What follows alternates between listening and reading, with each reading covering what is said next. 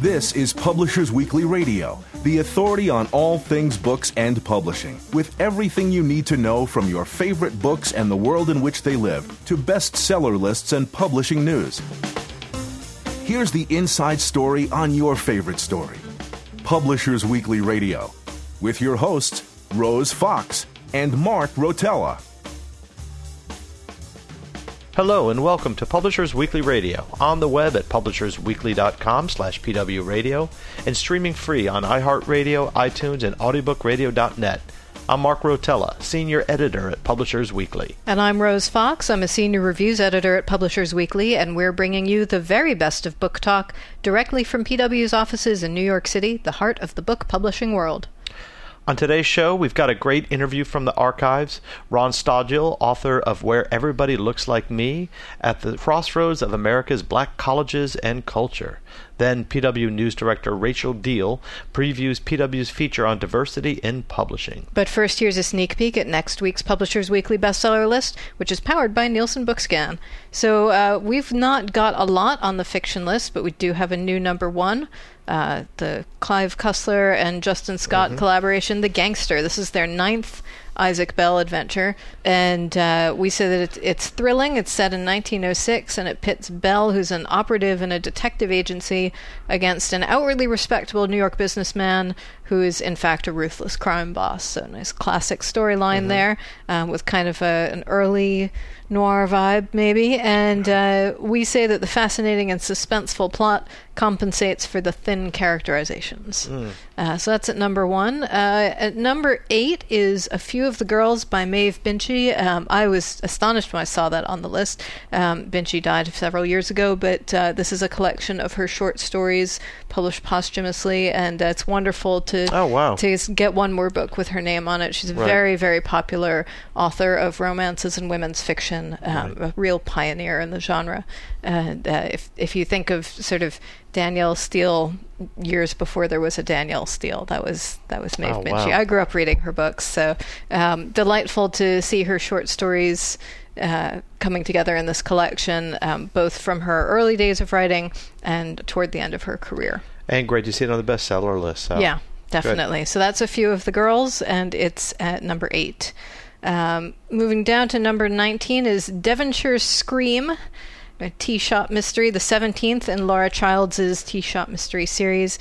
It starts off with a bang, or rather a crash, when a truck smashes through the front window of a tea shop that's holding an event, and a gang of jewel thieves leaps out to commit a smash and grab robbery of the gems that are on display. And so lots of excitement happening from there, and we say a charming cast of characters, a cultivated and genteel setting, plenty of tea and scones, a plausible slate of suspects, and an exciting climactic chase in designer clothes and jewels, all led up to another enjoyable outing. So this is probably mostly for fans of the series, but since they put it on the bestseller list, it looks like there are lots of those fans. Yeah. And then down at number 23, we have When Falcons Fall. That's surprisingly difficult to say. When Falcons Fall. When Falcons Fall, a Sebastian Sincere mystery by C.S. Harris. And this is Harris's 11th whodunit set in Regency, England, featuring nobleman Sebastian Sincere, who is now this time traveling to Shropshire in 1813. And he has learned in a previous book that he was a bastard and met a man who may have been his half-brother.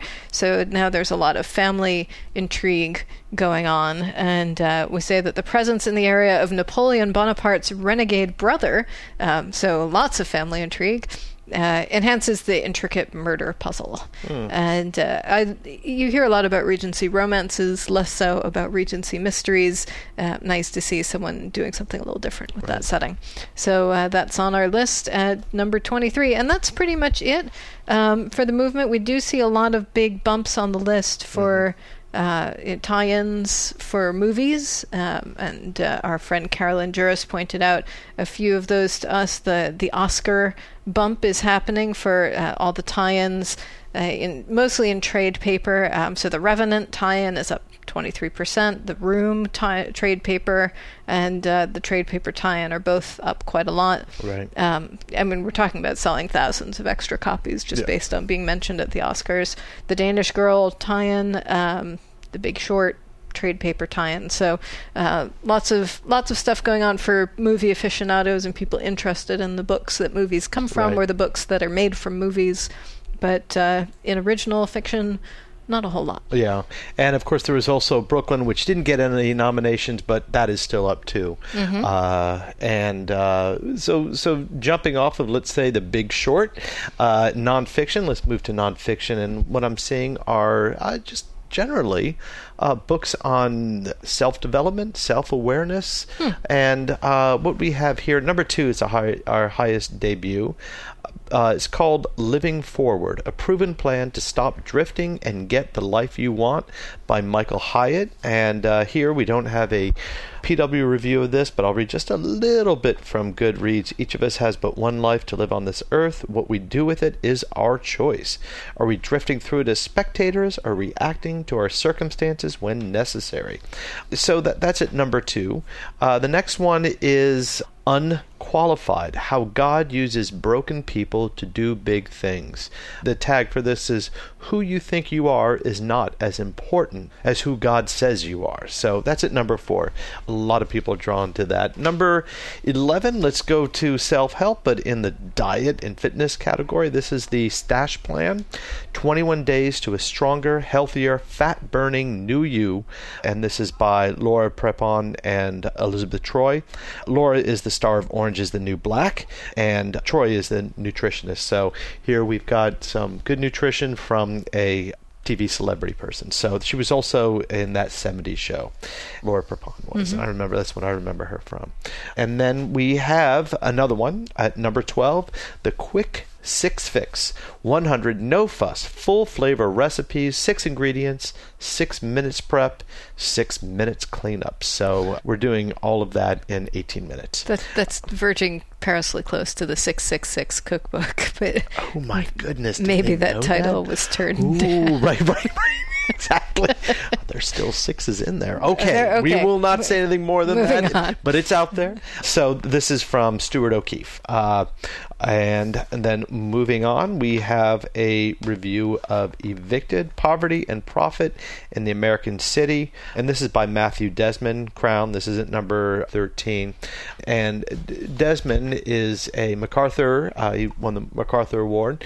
He's a Harvard sociologist. And we say in our review, gripping storytelling and meticulous research undergird this outstanding ethnographic study in which Desmond, an associate professor of sociology at Harvard, explores the impact of eviction on poverty-stricken families in Milwaukee, Wisconsin. So, in the end, Desmond identifies affordable housing as a leading social justice issue of our time and offers concrete solutions to the crisis. So, that's at number 13, MacArthur, and now bestseller.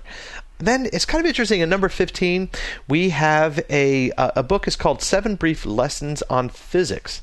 All right, may not seem like a best-selling title. Yeah, I was wondering about that. And then it's written by Carlo Rovelli, who is an Italian physicist, and it's a book in translation. So we don't often see books in translation, especially in the nonfiction. Is translated by Simon Carnell and Erica Segre.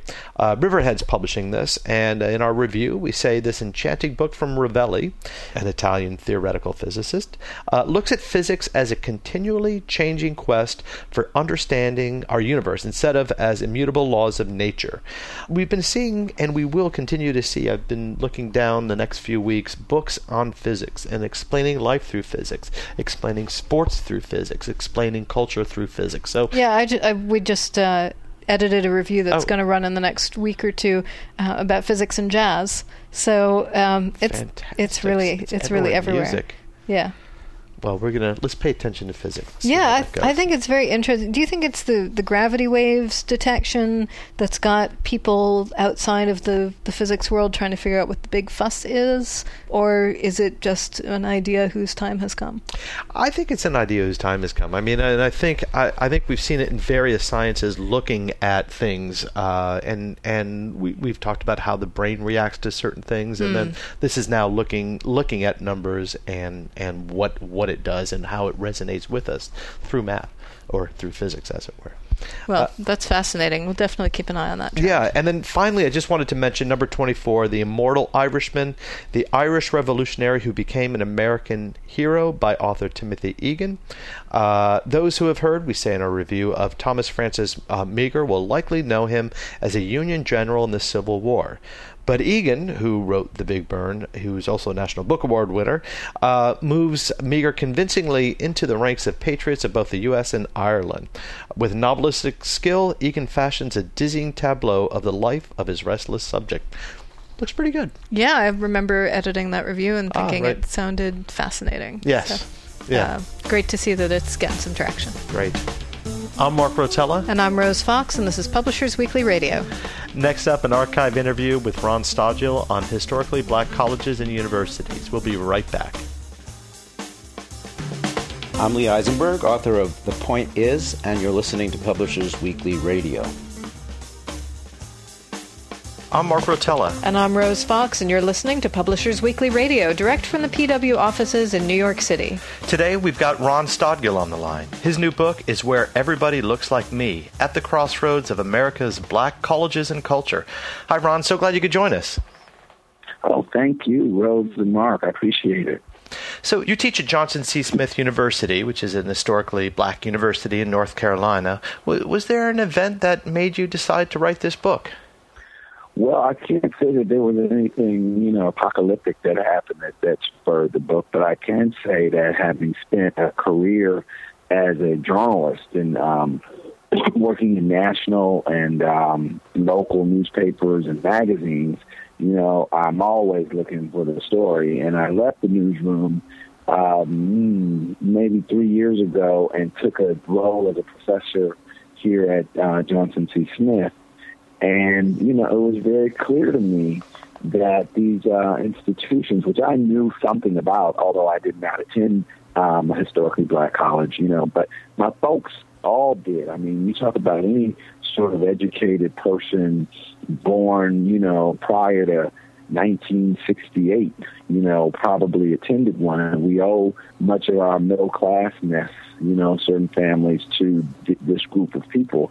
Mine actually went to Tennessee State in Nashville, and migrated north to, and worked there. That's my grandmother, particularly as a school teacher, in Detroit. And so, and I have a long, a lineage of Tennessee State Tigers in my family. So coming here, I understood a little bit about the romance of these schools, but I could also see that they were kind of becoming like skeletons of their former self. That to me was the makings of something that just intrigued me to write about.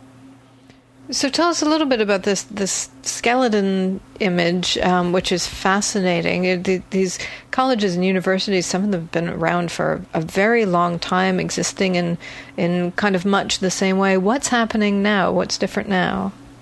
Well, I mean, you gotta, these schools were founded, right around at the, end of the post-Civil War schools, really, and they were founded by mostly, white missionaries and philanthropists to educate freed slaves, and they sort of started to blossom over time through that century, and so some of them are about 150 years old, and they were the institutions that were kind of the bedrock of American or African American education, the passport to freedom. And so, they educated a Booker T. Washington, a Martin Luther King Jr., a Thurgood Marshall, even an Oprah Winfrey and a Spike Lee, so they are the sort of go-to for black education and throughout the century. And so today you're just seeing, along with higher ed generally, which are all sort of taking ahead. But these schools with that unique mission of educating first generation, black people, first generation college, black citizens, they have been so, integration is one trend that's hurt them. In a way, the irony is that you could say, like, well, if the schools really, really did well, that they would kind of put themselves out of business eventually. So, you have more and more blacks that can go anywhere to school now that segregation is over, so to speak. They can go. They don't have to go to Morehouse or Fisk. They can go to Princeton or University of Michigan, or they have options. And then you've got movement in Washington, and even under ironically under President Obama, of just sort of cost cutting at the federal level, or be holding schools more accountable for the funds that they do receive.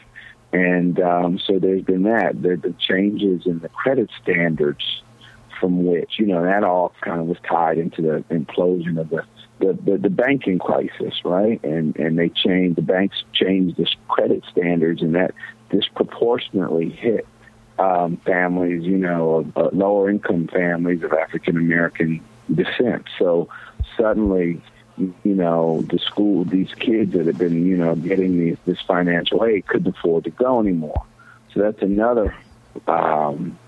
And then you just have other stuff that they could just do better, like just supporting their own schools, through just alumni support. So, you've got a kind of, and then I failed to mention just on a state government level, because half of the schools, probably almost roughly half, are private, and then roughly half are public. So the public ones, there is this sense of like, why do we need these schools? And if you're not going to be competitive, if you're not, if you don't have any real economies of scale, and we already have these mainstream institutions, let's consolidate consolidate the 3 or 4 that exist in the state, or if you, or better, or fold them into the predominantly white schools, or just, if you're really not competitive, just let it sort of, atrophy and die and shut it down.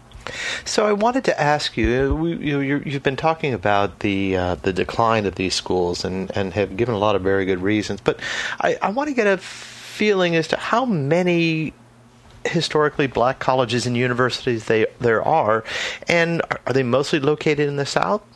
Tell us a little bit about them. Sure.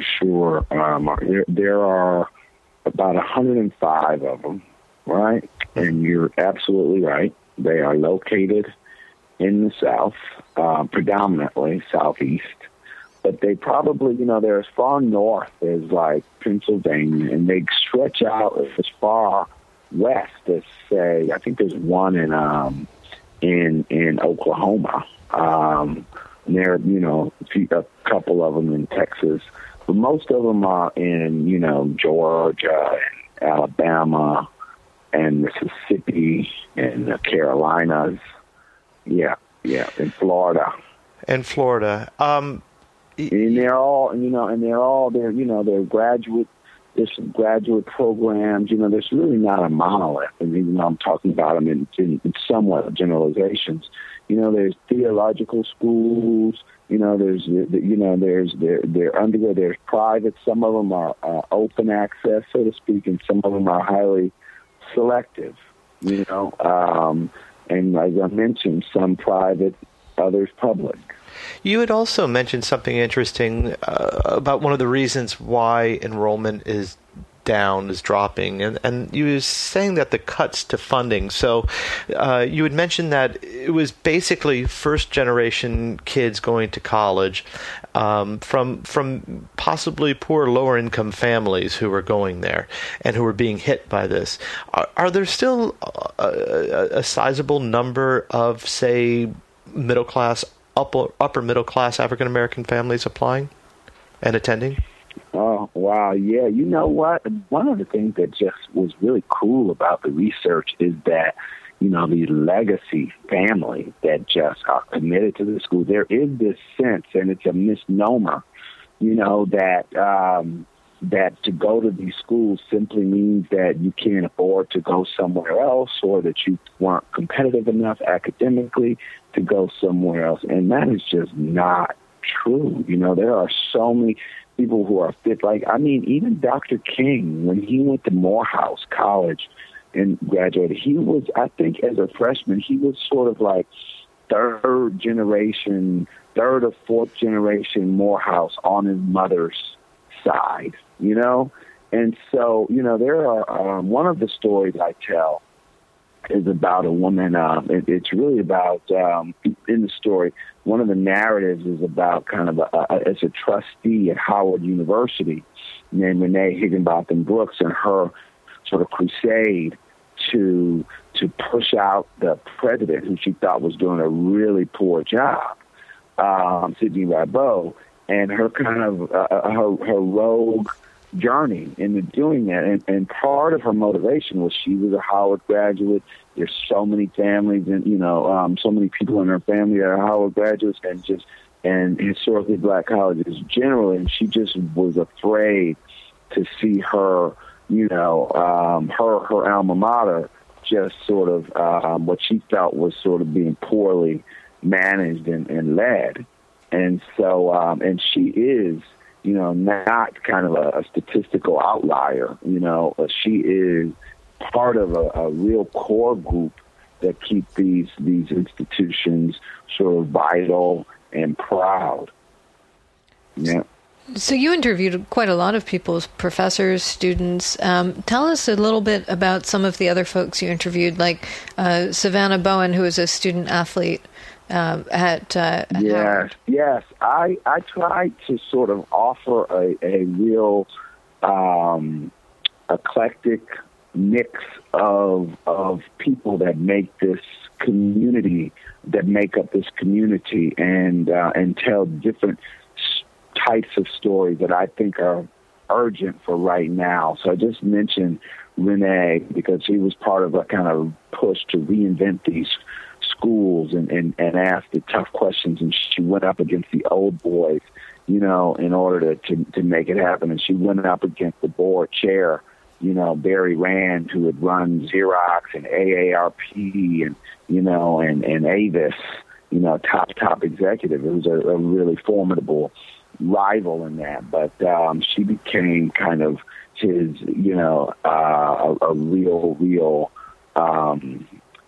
foe of his. But, yes, and then you have drop down to a young, Savannah Bowen, who had come up, dad, a doctor, both parents in medicine, and grew up in an affluent area in Westchester County, and wound up, and was recruited by all the top white schools, but in the end chose Howard, which was her dad's alma mater.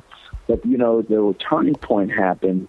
She grew up around all whites, but the turning point happened during her senior year, and when she got her first black teacher, and that teacher was teaching, like Toni Morrison's Beloved and a few other black novelists. That was just sort of what she was covering during the scope of the class. And she found, it triggered all of these awkward feelings with her white classmates, because she found that they kind of resented taking the course, that they were, or covering that sort of black cultural, black literature, that they were bored, that they were dismissive. And I think she resented it because she found it to be absolutely compelling because it spoke to her personally. And so it's about, that is about her journey, to sort of say, okay, well, maybe I'm not going to follow you all to these schools. Maybe there's something, else in my development that I want to go touch. And so she wound up at Howard. And then I have, everybody in the book is not black, though. Like, I have some very cool stories about a woman who's an event planner in New Orleans, who now runs, it's the Bayou Classic, which is a Thanksgiving Day annual football game between Grambling and Southern, and it's been going on forever, and it's super popular, but it got very dusty and tired, and folks just stopped going for a number of reasons, right? And so she was brought in to sort of rejuvenate it because she's very good at her job. But, as a white woman taking on this black classic, she's found herself sort of struggling, when, blacks resent her because they don't feel like she understands the culture, and how she sort of got the steering wheel of this big classic. And then you've got, white folks that she's trying now to sort of get interested in this and plug in, and they're looking at her like, sideways. So I find her story to be powerful. I've got, the chair of, or the presidents of a couple of, several universities sort of talking about their various challenges, whether it was a big, bold move like Beverly Tatum, who ran Spelman College, who looked at her call, and it's an elite school. Spelman is right up there with Morehouse and Howard and Hampton, and Tuskegee. Those are some sort of big kind of sterling names. But she shut down the athletic program because she just needed cost-cutting measures. She looked at the schools, at how many students were participating in it, and she thought, we spend $1 million on sports, but, the school is small. And they're not, and they're not going to wind up going pro, and they're not going to wind up, and very few students really participate in it. We're not that competitive. And so, why not just cut this and just why not do a wellness center? The average female here is going to wind up doing Pilates and yoga and stuff like that. And so, it was a pretty bold move. And she saved money, and I think she's really tailored the product to the reality of the young women's lives. That, coincidentally, is the school that Bill Cosby, had given $20 million.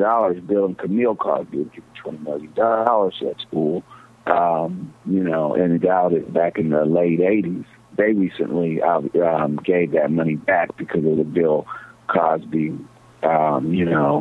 scandal and all of the just negative attention he has gotten. And I spent a time with him. I really struggled with what to do with the Bill Cosby stuff, because I did spend a lot of time talking to him prior to all of this, these revelations. And he's such a, he's been such a champion of these schools, he's given his money and his time, and even his pop kind of sizzle through the television show that became a big hit. I grew up on the show, A Different World, which takes place at a fictitious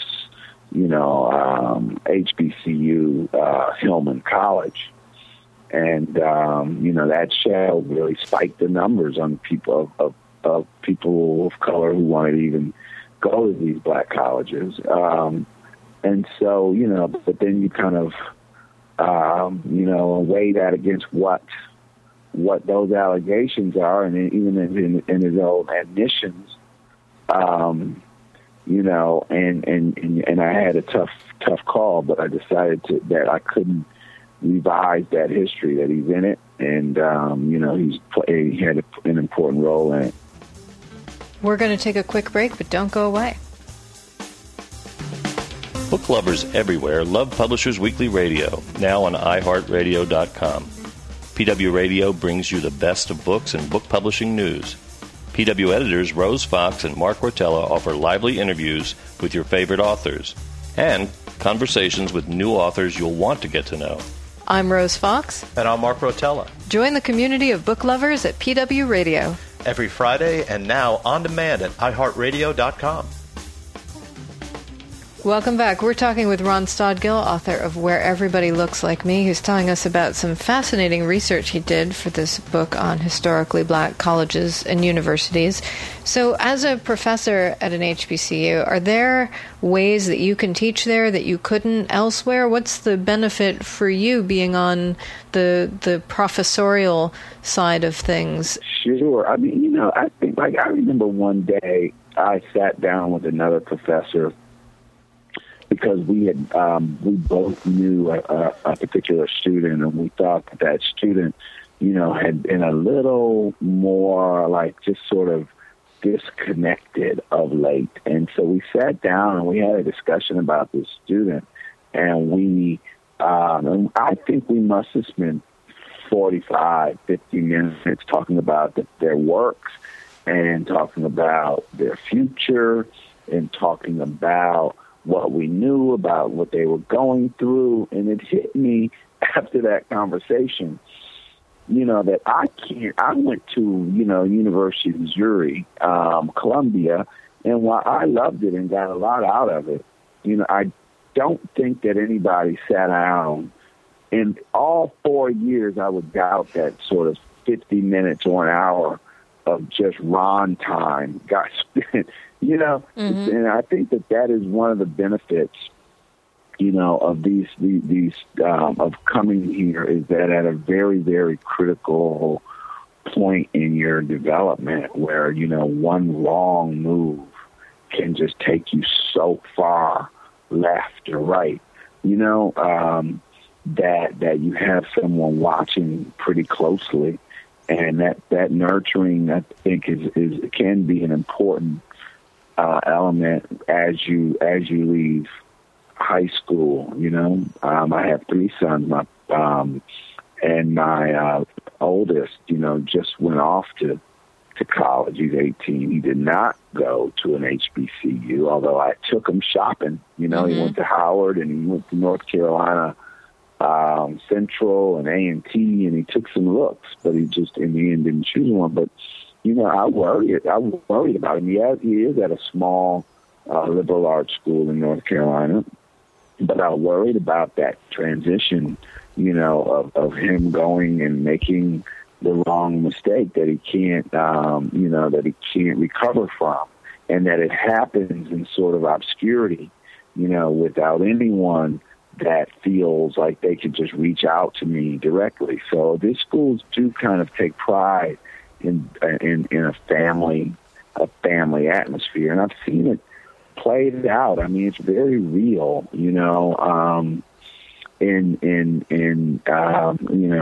what ends up happening is you got all these ambitious people, that show up at 18 and they get to know one another. And so now they leave at 21. And by the time they're sort of like in their late 30s or 40s, if things have worked out, they're doing very well in their careers, And so, and they're all over the country. And so, rather than go somewhere and kind of fight it out, and you're already got this little connection, and a common sort of family ethic, and they look out for one another. So, those relationships that are formed there start, and it goes through, weddings. And I'm sure it's the same thing as a mainstream culture. It's just a little niche.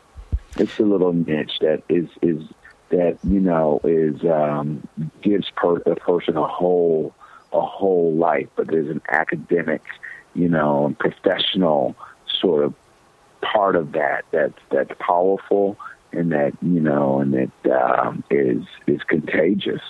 So what do you see as the future of the HBCU? I mean, how do you think HBCUs will need to change to stay vibrant and viable? Well, I think that, that many of them are already vibrant and viable. But I do think that some reinventing is going to be necessary. I think that, first of all, they're going to have to start really looking at funding themselves and having the people, that went there give back in a more generous way. They're going to have to truly carry more weight on the giving end. I also think that that on a customer service level, they've often, the students have been left wanting, in terms of the efficiency of registering and just sort of like the whole business side of these schools, which has a direct connection actually to the giving portion. Because if you're experienced in sort of how it was managed and they managed your money and resources and things like that while you were at school, if that memory is sort of tainted, then you're less likely, no matter how much you love them, to sort of trust them but with the resources when you start making them. I think they'll probably also have to start kind of doing more with online learning and figuring out a way to, where appropriate to do that and take advantage of the kind of digital era, technological era we live in. And I think ultimately to take a really hard look at like consolidating in certain cases and just, enjoying some economies of scale and turning some of these schools maybe into centers of excellence that, one giant, of an umbrella, and smaller satellite campuses so that the Davids can compete against the Goliaths, right? I have a question. What is the percentage of non-black students who attend these colleges or universities? It's really it's still mostly under 10%, but it is growing. That is a very, very good point, Mark. That one of the strategies is to start opening doors up to other students. That are not descendants of slaves. Which had always been the mission of the HBCU. Here at Johnson C. Smith, we have more and more. We have, and I'm very close to many of them. We have a lot of students from South Africa.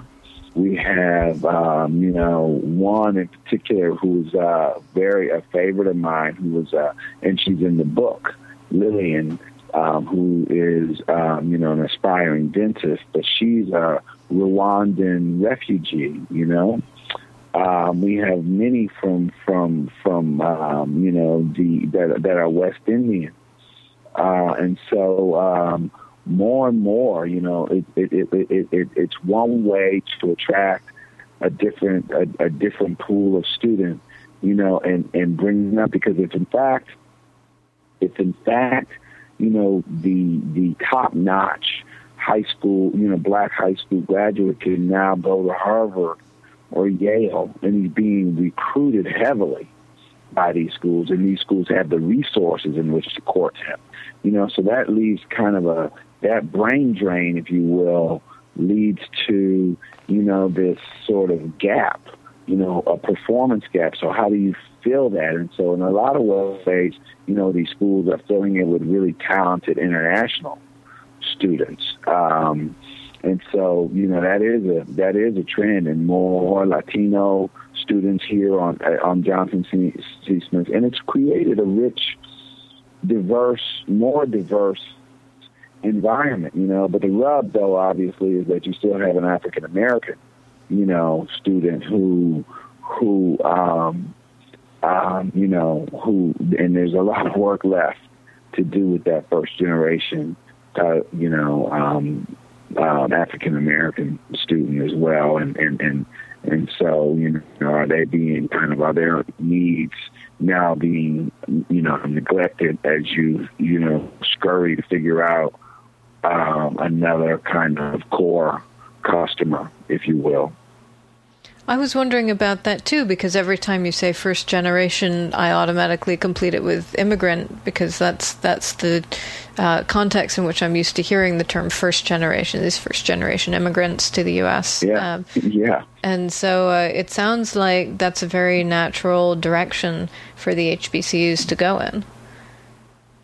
Yeah, that is kind of the secret sauce, if you will, at the schools. It's the conceit, that they can come in and take these students who don't come from any privilege, you know, and whose, you know, sort of ancestors were not formally educated.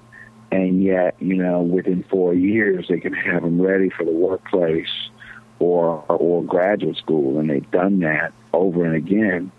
So they're the competency of these schools, and so absolutely, you know, is that a transferable skill? You know, to help them become competitive? Yeah, I see it happening right now. Mm-hmm.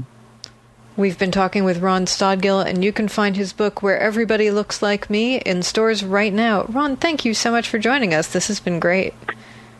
Thank you. Thank you very much, Rose, and thank you, Mark. I'm Rose Fox. And I'm Mark Rotella, and this is Publishers Weekly Radio. Next up, PW News Director Rachel Deahl talks about the challenge of making the publishing industry more diverse. Stay tuned. I'm Dookie Ha. And I'm Matt Rodbard. We're the authors of Koreatown, a Cookbook, and you're listening to Publishers Weekly Radio. I'm Mark Rotella. And I'm Rose Fox, and you're listening to Publishers Weekly Radio, direct from the PW offices in New York City. Every week we get insider info from Publishers Weekly editors and contributors, and today PW News Director Rachel Deahl is here to tell us all about demographics of the publishing industry. Hello, Rachel. Hi, how are you guys? Great to see you. So tell us a little bit about this upcoming feature that we're doing on diversity in publishing. There are a lot of different approaches one can take to the topic. What's ours? So I think we've been wanting to cover the topic for a little while.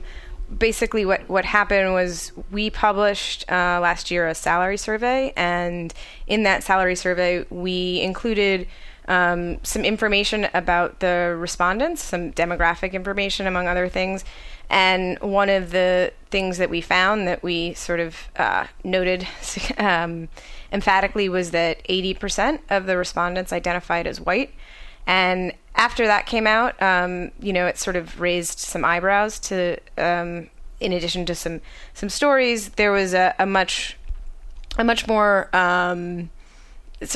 wider survey done by Jason Lee at Lee & Loeb Books called the Diversity Baseline Survey, which indicated that the statistics we had were pretty close. I think a little under 80%, and the industry was white.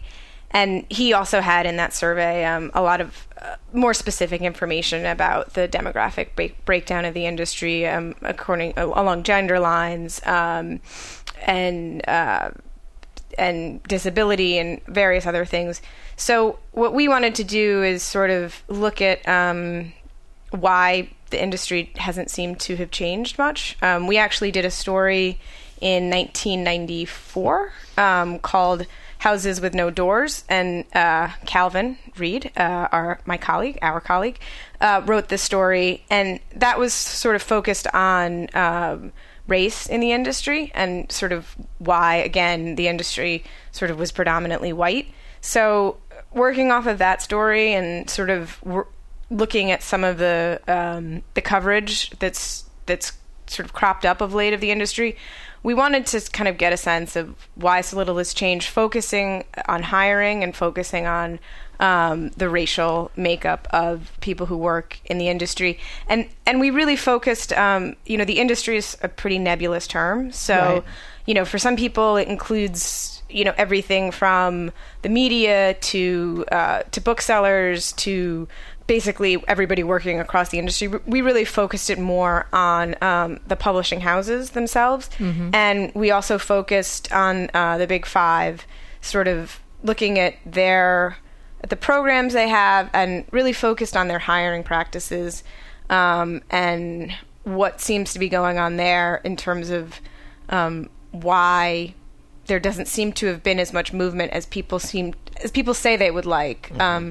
Just because the reality is, even I think outside of that statistic, one thing that sticks out in publishing is, I don't know if they use this term a lot, but we have the eye test, and I certainly know when I think about publishing, and you look around and you look at sort of the New York City publishing scene, it's very white. I mean, I can kind of count on one hand the people I know in the industry who are non-white. So I think aside from just the statistics, it's something people are unhappy about, uncomfortable with, but I don't know that people know sort of how best to change it. And so we talked to over 40 people. We didn't just talk to people at the Big Five, but we did focus on, again, what they're doing there.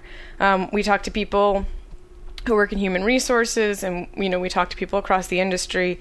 We talked to some people outside of the industry, too, about what seems to not be working and potentially how we can change things.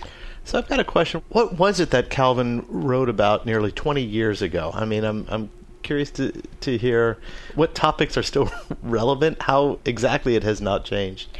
I mean, I think the story that he wrote, it actually touched on the fact that at the time, there was information that was being released by the Census Bureau, not specifically, I think it was called the Center for Demographic Policy of the Institute for Educational Leadership. Somebody from that organization was at the AAP annual meeting, and at the time, there was data coming out showing that the population of white people in the country was going to be decreasing, and that other minorities, particularly Hispanics, Latinos, and African Americans, would be increasing. And so I think the question at the time, which is still something that plagues the industry, is, okay, we're moving towards a majority non-white society, but yet the industry remains majority white. How do we publish for people that aren't adequately represented within the industry? And I think that's still one of the, in addition to just simply wanting to sort of have a more diverse workforce, there is this question that hangs over publishing in particular, which is, how do you publish books for a more diverse audience if you don't have a very diverse workforce?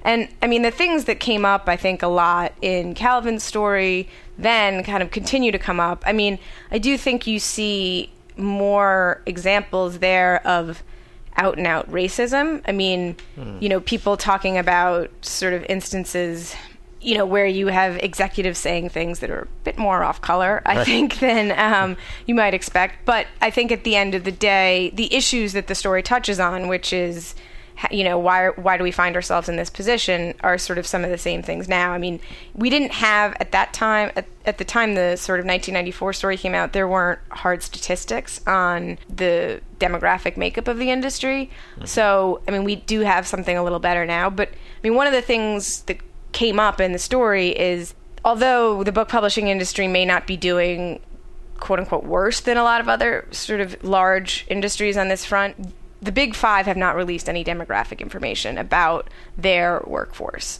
And some other industries, some other big companies and other industries have done so. Granted, they've done so under pressure of bad press. I mean, the main example would be some of the big tech companies, Google and Facebook, recently released information showing that I think 1% of their workforce is made up of African Americans. And that came on the heels of some press about why there are so few black coders in Silicon Valley. And I mean, again, we asked for that information from the big publishers. They declined. I mean, they're under no legal pressure to release that information, but they haven't. And so that, that's another thing that I think part of the problem with some of the efforts that happen around diversity, and particularly when you get into hiring, is that there's not a lot of public information about the numbers. So, you can say the industry's 80% white, and one thing to note, too, is not all the Big Five participated in the diversity baseline survey.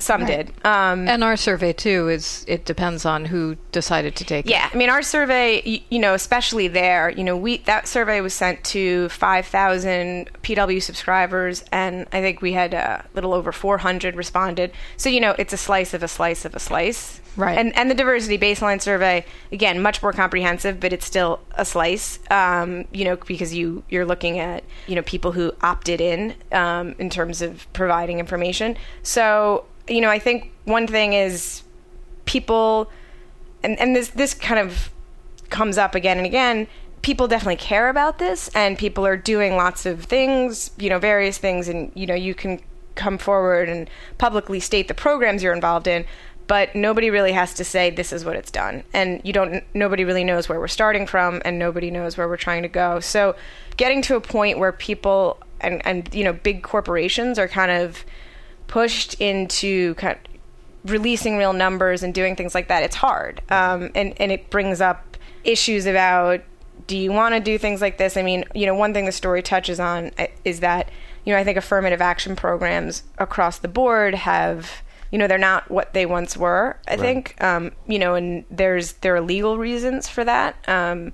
Quotas are certainly something in terms of hiring quotas that have been pretty much abandoned just because that can open a company up to litigation. Basically, if you came out and said as a corporation, we're committed to hiring X number of Latinos or African Americans or whatever kind of thing, and if you don't hit those numbers, that could actually lead to a lawsuit. And if you don't hire somebody, then they could bring a white person theoretically could bring a lawsuit then saying I was not hired because for unfair reasons. So those are real issues that companies don't want to open themselves up to. But that being said, a lot of what we have now, I think, in the industry is we have things that are, written into, I heard a lot about like company vision statements, for example, which is basically, all the big five have them, sort of the core things that the company is committed to. Most of them have diversity in there, but like, part of the problem is diversity is such a broad reaching kind of nebulous term, and it does cover everything from, it's not just about who you hire, for a lot of publishers, it's about what you publish. Mm-hmm. So kind of moving away from the vague into something more firm. I talked to somebody at one of the big five, a human resources executive, who talked about the fact that, there are ways that you don't have to use quotas, but you can have kind of more effective programs, and you can have sort of internal targets and really firmer goals, essentially, without, ever sort of committing to numbers of people or numbers of anything, but sort of saying like, these are our goals, and to have those things be actionable, basically, to have it, what this person was talking about was kind of moving away from something that comes down from a CEO, because too often if it comes down from a CEO, it's not really enforceable throughout the company. But, talking about getting the key executives at the company to sort of really say, this is something you're responsible for and you need to really carry it out. And then, have that trickle down to their, the people that they oversee. And then, I think another thing that kind of came up is that when you look at some other industries that are probably have been better on this front, have been able to sort of diversify more in their ranks. People bring up things like, and this is anecdotal because it's pretty hard to get sort of demographic number from the census about this kind of thing. But when you look at industries like a couple of people are consulting, finance, insurance, where I think they're not as white as publishing. I mean, one of the things you're seeing is that they have different hiring practices, as one HR executive explained to me, insofar as, a big company like that can go into, they said, for the example they gave was like a historically black college or university, and they can hire, 50 candidates or 60 candidates. They can hire a lot of people at once. And one of the tricky things about publishing is we don't hire that way. It's one person here, it's one person there. And I think one of the biggest problems with that kind of system, especially at the big companies, is when you get into that, you can have in the background, diversity being a priority. But I think one of the problems is, and this is a reality that extends beyond publishing, there are issues of kind of endemic racism and studies have been done that show people tend to hire people who look like them and come from a background similar to theirs. So I think those kinds of things come into play more often than people would like, because again, they're doing the hiring in something of a vacuum, whereas sure, it's important, but at the end of the day, you're looking at, X number of candidates, and you're just going to go with the person in your gut, I think, who you think is going to be the best person for the job. Right. And this is very much a who industry, the kind of industry where even if you're looking for interns, then someone says, oh, my niece is in this publishing program at NYU. She'd be a great intern for you. Right. And, formal hiring processes still happen, but there's a lot of informal hiring processes too that magnify the effect of hiring who you know. Yeah, and I think we definitely got into that. People say different things about that. I think one of the problems is everybody thinks, I think most people think that they are coming from the right place and they give everybody a fair shake, which I think everybody thinks they do that. Mm-hmm. But at the end of the day, that's just not how life happens. We heard from people, I think, one, and I do think the big 5 publishers are really trying to upend this. I mean, they're trying to recruit different people into the industry. They're definitely making efforts to bring in a more diverse candidate pool. That being said, I think too often what you said, Rose, happens. And I talked to one HR executive who said, you can have somebody who says this matters to them all the time, but the reality is when the real world creeps in, it's not going to be front of mind. When you're dealing with somebody who says, hey, my godson, right, just graduated from Harvard and is going to be great for this position, that's what you do. And maybe you're even pressured to do that, to a certain extent. Like, it's who you know. And people do debate this. I heard a lot of HR people say this was patently not true, but I heard other people say that it's not an issue of race that comes up, but that the industry still is sort of one very kind of caught up on issues of class and that kind of thing. So right, that and again, HR folks told me that it used to be this way and it really isn't anymore. But I heard other people say, that one person from CUNY, which is the City University of New York, and they have an undergraduate publishing certificate program that sort of caters to students probably from somewhat lower income backgrounds and like a more diverse sort of candidate pool, I'd say, than some of the other more popular post-grad feeder programs that tend to feed the industry, the 2 most popular being Columbia and NYU. Right. Again, focused on New York City. So what some of the folks from CUNY told me is that they, hear this term pedigree coming up a lot. Right. And it's hard to know. I think, one thing that happens in publishing is that, again, it is sort of, it can be a sexy industry to work in. So I think jobs are competitive. So, I think people are sometimes weeded out just on the basis of maybe where they went to college, that kind of thing. But again, I mean, there are differences of opinion on that. People say that's not happening.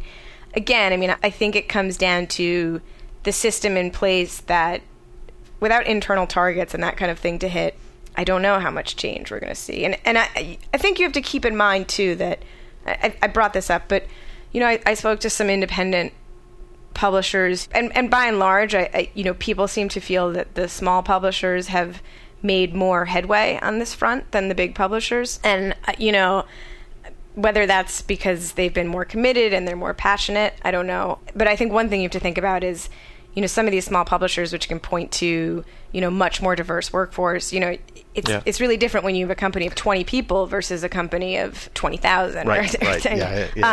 10,000 or something. So that's something to keep in mind. Yeah. Well, we'll definitely keep an eye on it. Thank you so much for coming in and keeping us apprised of what's going on here. And I'm sad to say I think you're right to be a little pessimistic, but hopefully our industry will prove us wrong. Yeah. Well, hopefully change is possible. I think that's what the story is bringing up. I think it's just a question of how it happens and who's going to lead the way, I guess. Well, thank you, Rachel. It's always great to have you on the show. All right. Thanks for having me. And now a final word from our sponsors. Hi, I'm Tom Hart, the creator of the book Rosalie Lightning, and you're listening to Publishers Weekly Radio. And that's it for today's show. I'm Mark Rotella. And I'm Rose Fox, and you've been listening to Publishers Weekly Radio. Join us next week for another in-depth author interview. We'll also have lots more juicy insider info on best-selling books and the nuts and bolts of publishing. In the meantime, you can listen to this and every episode of Publishers Weekly Radio absolutely free at publishersweekly.com/pwradio. Subscribe to our podcasts on iHeartRadio and iTunes, and hear every new episode streamed live on audiobookradio.net. Check those sites every week for a brand new episode giving you the inside story on your favorite story. Thanks for listening. You've been listening to Publishers Weekly Radio Show.